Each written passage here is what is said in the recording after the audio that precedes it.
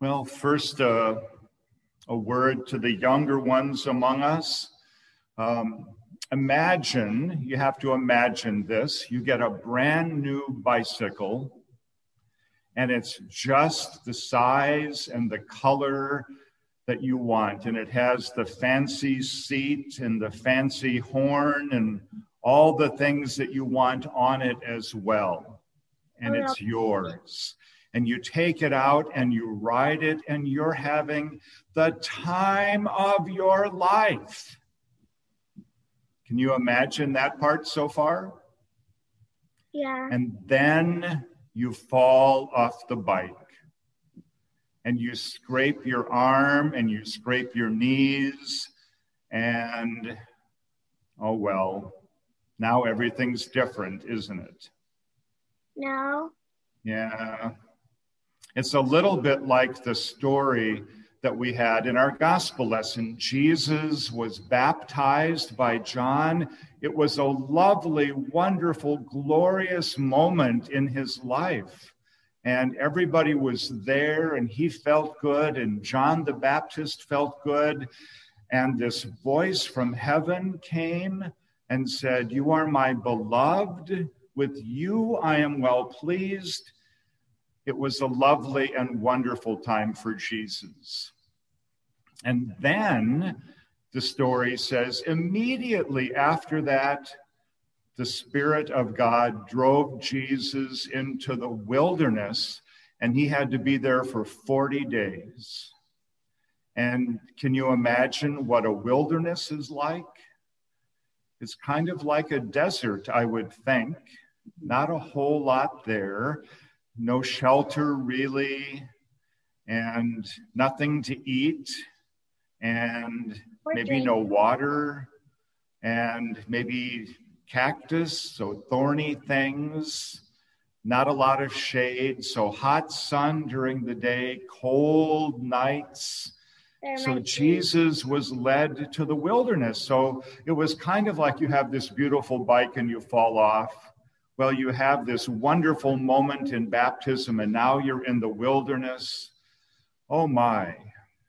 So that's a little bit of an important lesson for all of us to learn, is that life isn't always the wonderful moments, right? It's a mixture between the wonderful things, and there are many of them, but yet sometimes we have to struggle. We have this wilderness experience where we have to face things we don't like, where we get sick, or we have these incredible temptations to do things that are wrong, and we struggle on the inside with what's right and what's wrong and what to do and what not to do. And so that was the image, that the picture that the gospel lesson painted today. That sometimes we have to struggle. But in the middle of the wilderness, in the middle of the struggling, there are some good signs if we just look around.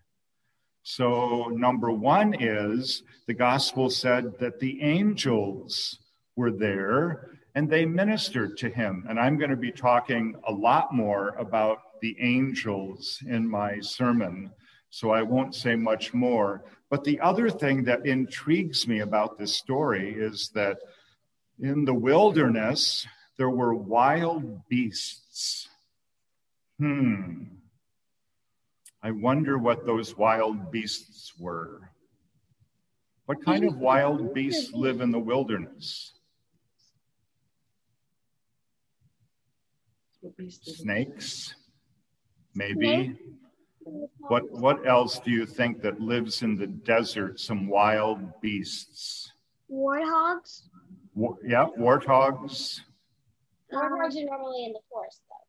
Geckos, lizards, maybe.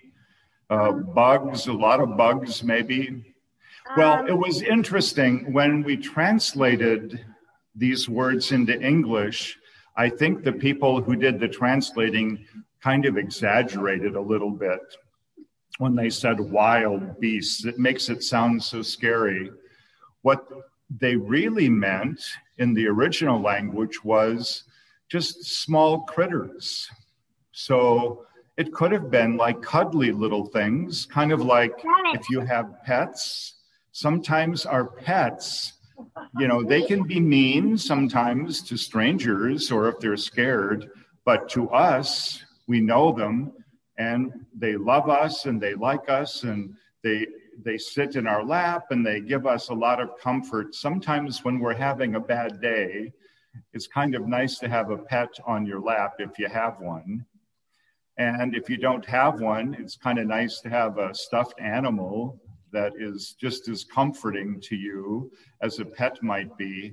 And I have a hunch that that's really what this gospel lesson is saying, that Jesus was in the wilderness. He was going through a tough time, but he had cute, cuddly critters, little animals to remind him, oh, if they can live in the wilderness, so can I. And they're here to be with me and maybe even to protect me and not to eat me like it sounds when we first read it. They're there to protect him and to show him that he's not alone. And then the angels were there. And like I say, I'm going to talk a lot more about the angels in a minute too. So the lesson for all of us is that when things don't go our way, when we're struggling, when we're sad, when we're lonely, when we're struggling on the inside because we don't like something and we have to work through it and we have to learn from it and so on, there are always people around us that are there to support us. There are cuddly little animals maybe that can give us some love and some support. There are angels that remind us that God is with us no matter what we face. And so we don't ever go into the wilderness alone, do we? We always go with support and with God. And that's what I think the message is that we want to learn today. So this is my prayer, gracious and loving God. There are times when we struggle, like being in the wilderness all alone, but we know that you're there. We know that your angels are there. We know that there are things giving us signs of hope, and we ask that you would help us always to come out of our wilderness experiences stronger and better and more connected to you. In Jesus' name we pray. Amen. In the name of the Father, and of the Son, and of the Holy Spirit. Amen. As I mentioned, we're going to be talking about angels because the gospel lesson today says there were angels in the wilderness, and it's important for us to remember that. Interesting, after the same Spirit descended on Jesus at his baptism like a dove, he turned into a dive bomber almost, and he drove Jesus out into the desert, into the wilderness, and there were angels, along with Satan and these wild beasts, or now I think of them more as special cuddly critters, and everything else that one finds in the desert. Heat that burns your skin, thirst that makes your tongue stick to the roof of your mouth, plants crowned with thorns, and angels who ministered to Jesus. It's important to remember those angels as we hear again this well-known story that usually pops up on the first Sunday of Lent.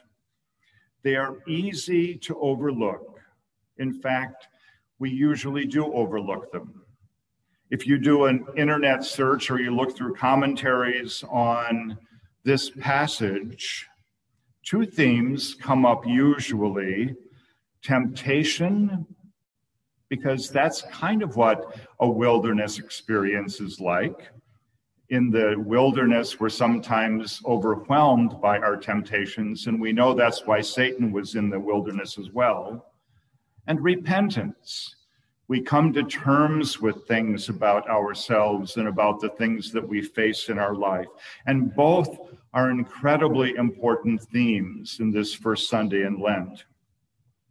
But the angels are also there. And I think that's another important theme. Mark remembered them. In this lean gospel, it's the shortest of all of the gospels. Mark included the angels that Jesus met in this lonely sojourn on the other side of the Jordan. In Luke's version of the same story, he doesn't even mention the angels. In Matthew's gospel, the angels only show up at the end. But in Mark, it appears as if they're there the whole time, for the whole 40 days. It's not as if Mark had a thing for angels. He doesn't really. Other than this story about Jesus in the wilderness, angels seldom show up in Mark's gospel. And when they do, they're simply a part of God's royal court. They're not down on earth helping people. Unlike Luke's gospel, Mark records no encounter between Mary and the angel Gabriel, or the angels appearing to the shepherds to announce to them the birth of Jesus. Mark leaves out Matthew's telling Joseph, having the angel tell Joseph not to be afraid and take Mary as his wife, or whispering in his ear to take his family and flee to Egypt. In Mark, there's no angel who strengthens Jesus in Gethsemane. And it's not clear in Mark's gospel if it was an angel that the women met at the tomb or just a young man dressed in white. So again, Mark does include angels helping Jesus in the wilderness. And because he doesn't gush over them all the time in the rest of his gospel, it's important for us to note that part. To do so doesn't disregard the temptations of Satan, or Satan himself that Jesus confronted in those 40 days, nor does it negate Lent's call to repentance, to acknowledge our own temptations and our struggle with our own demons. Certainly, we need to be honest about the trials and temptations that we face and acknowledge the trials and temptations that Jesus faced in the wilderness as well. Indeed, all of Lent is a time for us to do that. But it's also a time for us to remember the angels in his wilderness experience and in ours. And to remember, as Mark does, that they were there for him from the very beginning throughout this 40-day journey, just as God has been with the ancestors of Jesus in their 40-year desert journey in the wilderness. And just as God promises to be with you and with me in all the lonely desert places of our lives. Lent can be a time to take stock of our lives, to come clean about the things that tempt us and the things that scare us. Part of our Lenten discipline is to acknowledge, in the words of the old prayer, the harm that we have done and the good we have left undone. Or in the words of step 10 of every 12-step program, to do a fearless moral inventory. But I also invite us to do another Lenten inventory, and that's an accounting of the angels that we have known and loved, and who have loved us in the wilderness times of our own lives. And to remember, as Mark remembered, those angels that show up when we're tired, when we're thirsty, when we're afraid, when we're surrounded by wild beasts, just as they did for Jesus. Our wilderness angels probably don't look like how we think angels should look. There are probably, for our angels, no white robes, no rustling wings. Instead, they can resemble the middle school teacher who believed in us when we couldn't believe in ourselves, or the coach who gave us a chance to play even though we weren't very good. Maybe one of your angels is a colleague at work who has your back when times are tough for you, or someone who's listened to your fears and grief after a relationship ended. Sometimes our wilderness angels are the people who accept our apologies when we have hurt them, and the people who remind us that there is more grace in God. There is more grace in God than there is sin in us. And sometimes our angels are simply the people who are willing to walk with us through our wilderness and desert experiences. I have a friend, Bill, who tells his story this way. He was the youngest of 3 children, and when he was in 6th grade, and this was in the early 1960s, his father began to manifest signs that turned out to be a severe mental illness, probably schizophrenia. And the day before Bill's 14th birthday, his father was committed to the state hospital. And given the stigma that surrounded mental illness, neither his mother nor his grandparents wanted anyone to know what had happened. The family story was simply that his father was away on business, and silence around his father's illness and hospitalization only increased my friend's fears. In addition, because there were so many jokes about people who were mentally ill back then, and places like the state hospital, calling it the loony bin and so on, would make Bill very uncomfortable. So he kept his mouth shut. None of his teachers, not their pastor, none of his friends knew the situation. The one exception was Mr. Moore, who was his 4-H leader and a trusted family friend. Bill never talked with him directly about his dad, but he knew that Mr. Moore somehow knew what had happened, and that made a difference, Bill said. The week before his dad's birthday, Bill's mother told him that she wanted him and his sisters to go to the state hospital with her and celebrate that birthday.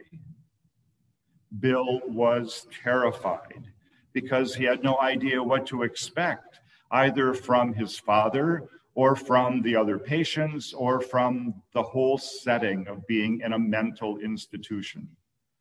All he knew was the stories that he had heard about the maniacs and the other crazy people who were there. It was the 1960s, after all. So he dreaded walking through the hospital gate. He told his mother he wouldn't go. He was ashamed of his father and ashamed of himself for feeling that way. But his mother insisted that he go. He dug in his heels. She dug in her heels even stronger.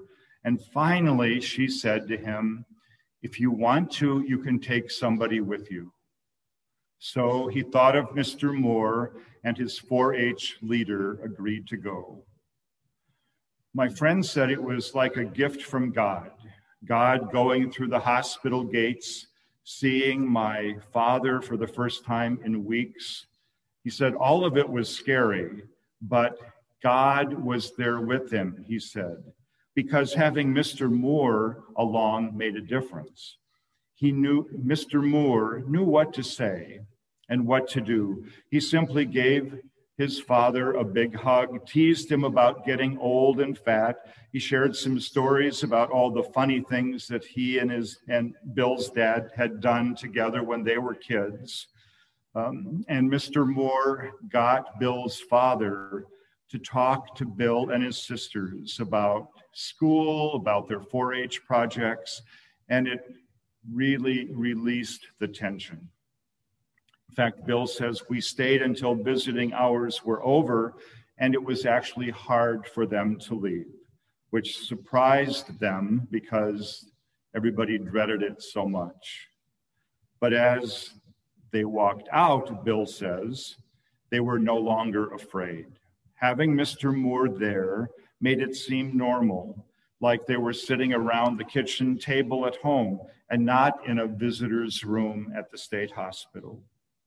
And he made Bill and his sisters and mother feel normal too, that his dad was still his dad, his family was still his family, even though he was dealing with a mental health issue. Mr. Moore wasn't anyone special, Bill will say. He wasn't trained in psychiatry or pastoral counseling. He was just a friend who was willing to walk through those hospital gates with that family and sit and eat birthday cake and talk with my dad.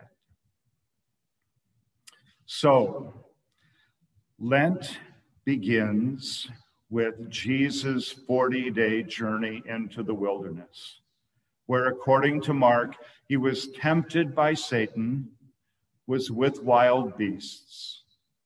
Our Lenten journey also leads us into such wilderness times and places. Maybe they're even difficult for us to talk about or to think about or to deal with. They are in our own lives, certainly. They're in our world around us.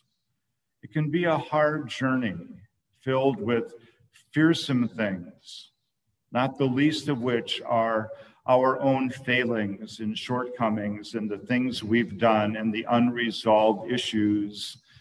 And all of these things can get the best of us. In our own wilderness of Lent, we can feel beset by the wild beasts of despair and regret. But even in such a time, don't forget about all the angels in the wilderness. Mark didn't, my friend Bill didn't, and neither should we. He was in the wilderness 40 days, tempted by Satan. He was with wild beasts, and the angels ministered to him. Even in the wilderness, according to Mark, the angels got the last word. May that be true for us as we begin and continue on our Lenten journey through the wilderness into that moment when we can celebrate the resurrection. Thanks be to God. Amen.